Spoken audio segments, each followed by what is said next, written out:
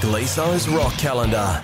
The question is, did Bob Dylan really sue Hootie and the Blowfish out of content from their album Cracked Rearview Mirror? Yes. Darius Rucker, their lead singer, says they were never sued. Oh, they were never. However, they did have to pay a big bunch of money to Bob Dylan for having used lyrics from several songs from Blood on the Tracks, one of Bob Dylan's big albums. Yeah. The references to Dylan's works had been cleared with their management. Okay. So they'd said, look, we got this album, there's going to be references to Bob Dylan's works, maybe take a line here and there, Tangled Up in Blue, which is a Bob Dylan line. Yep.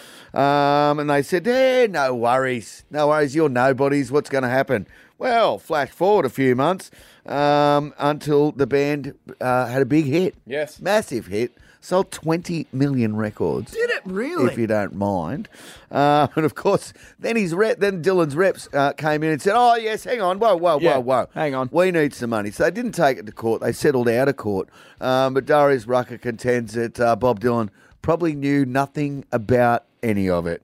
And Bob's always been one to use bits and pieces from other people's songs and other people's musical pieces as well. So I'm sure that Bob was just sitting around having a joint or something, talking to his son Jacob.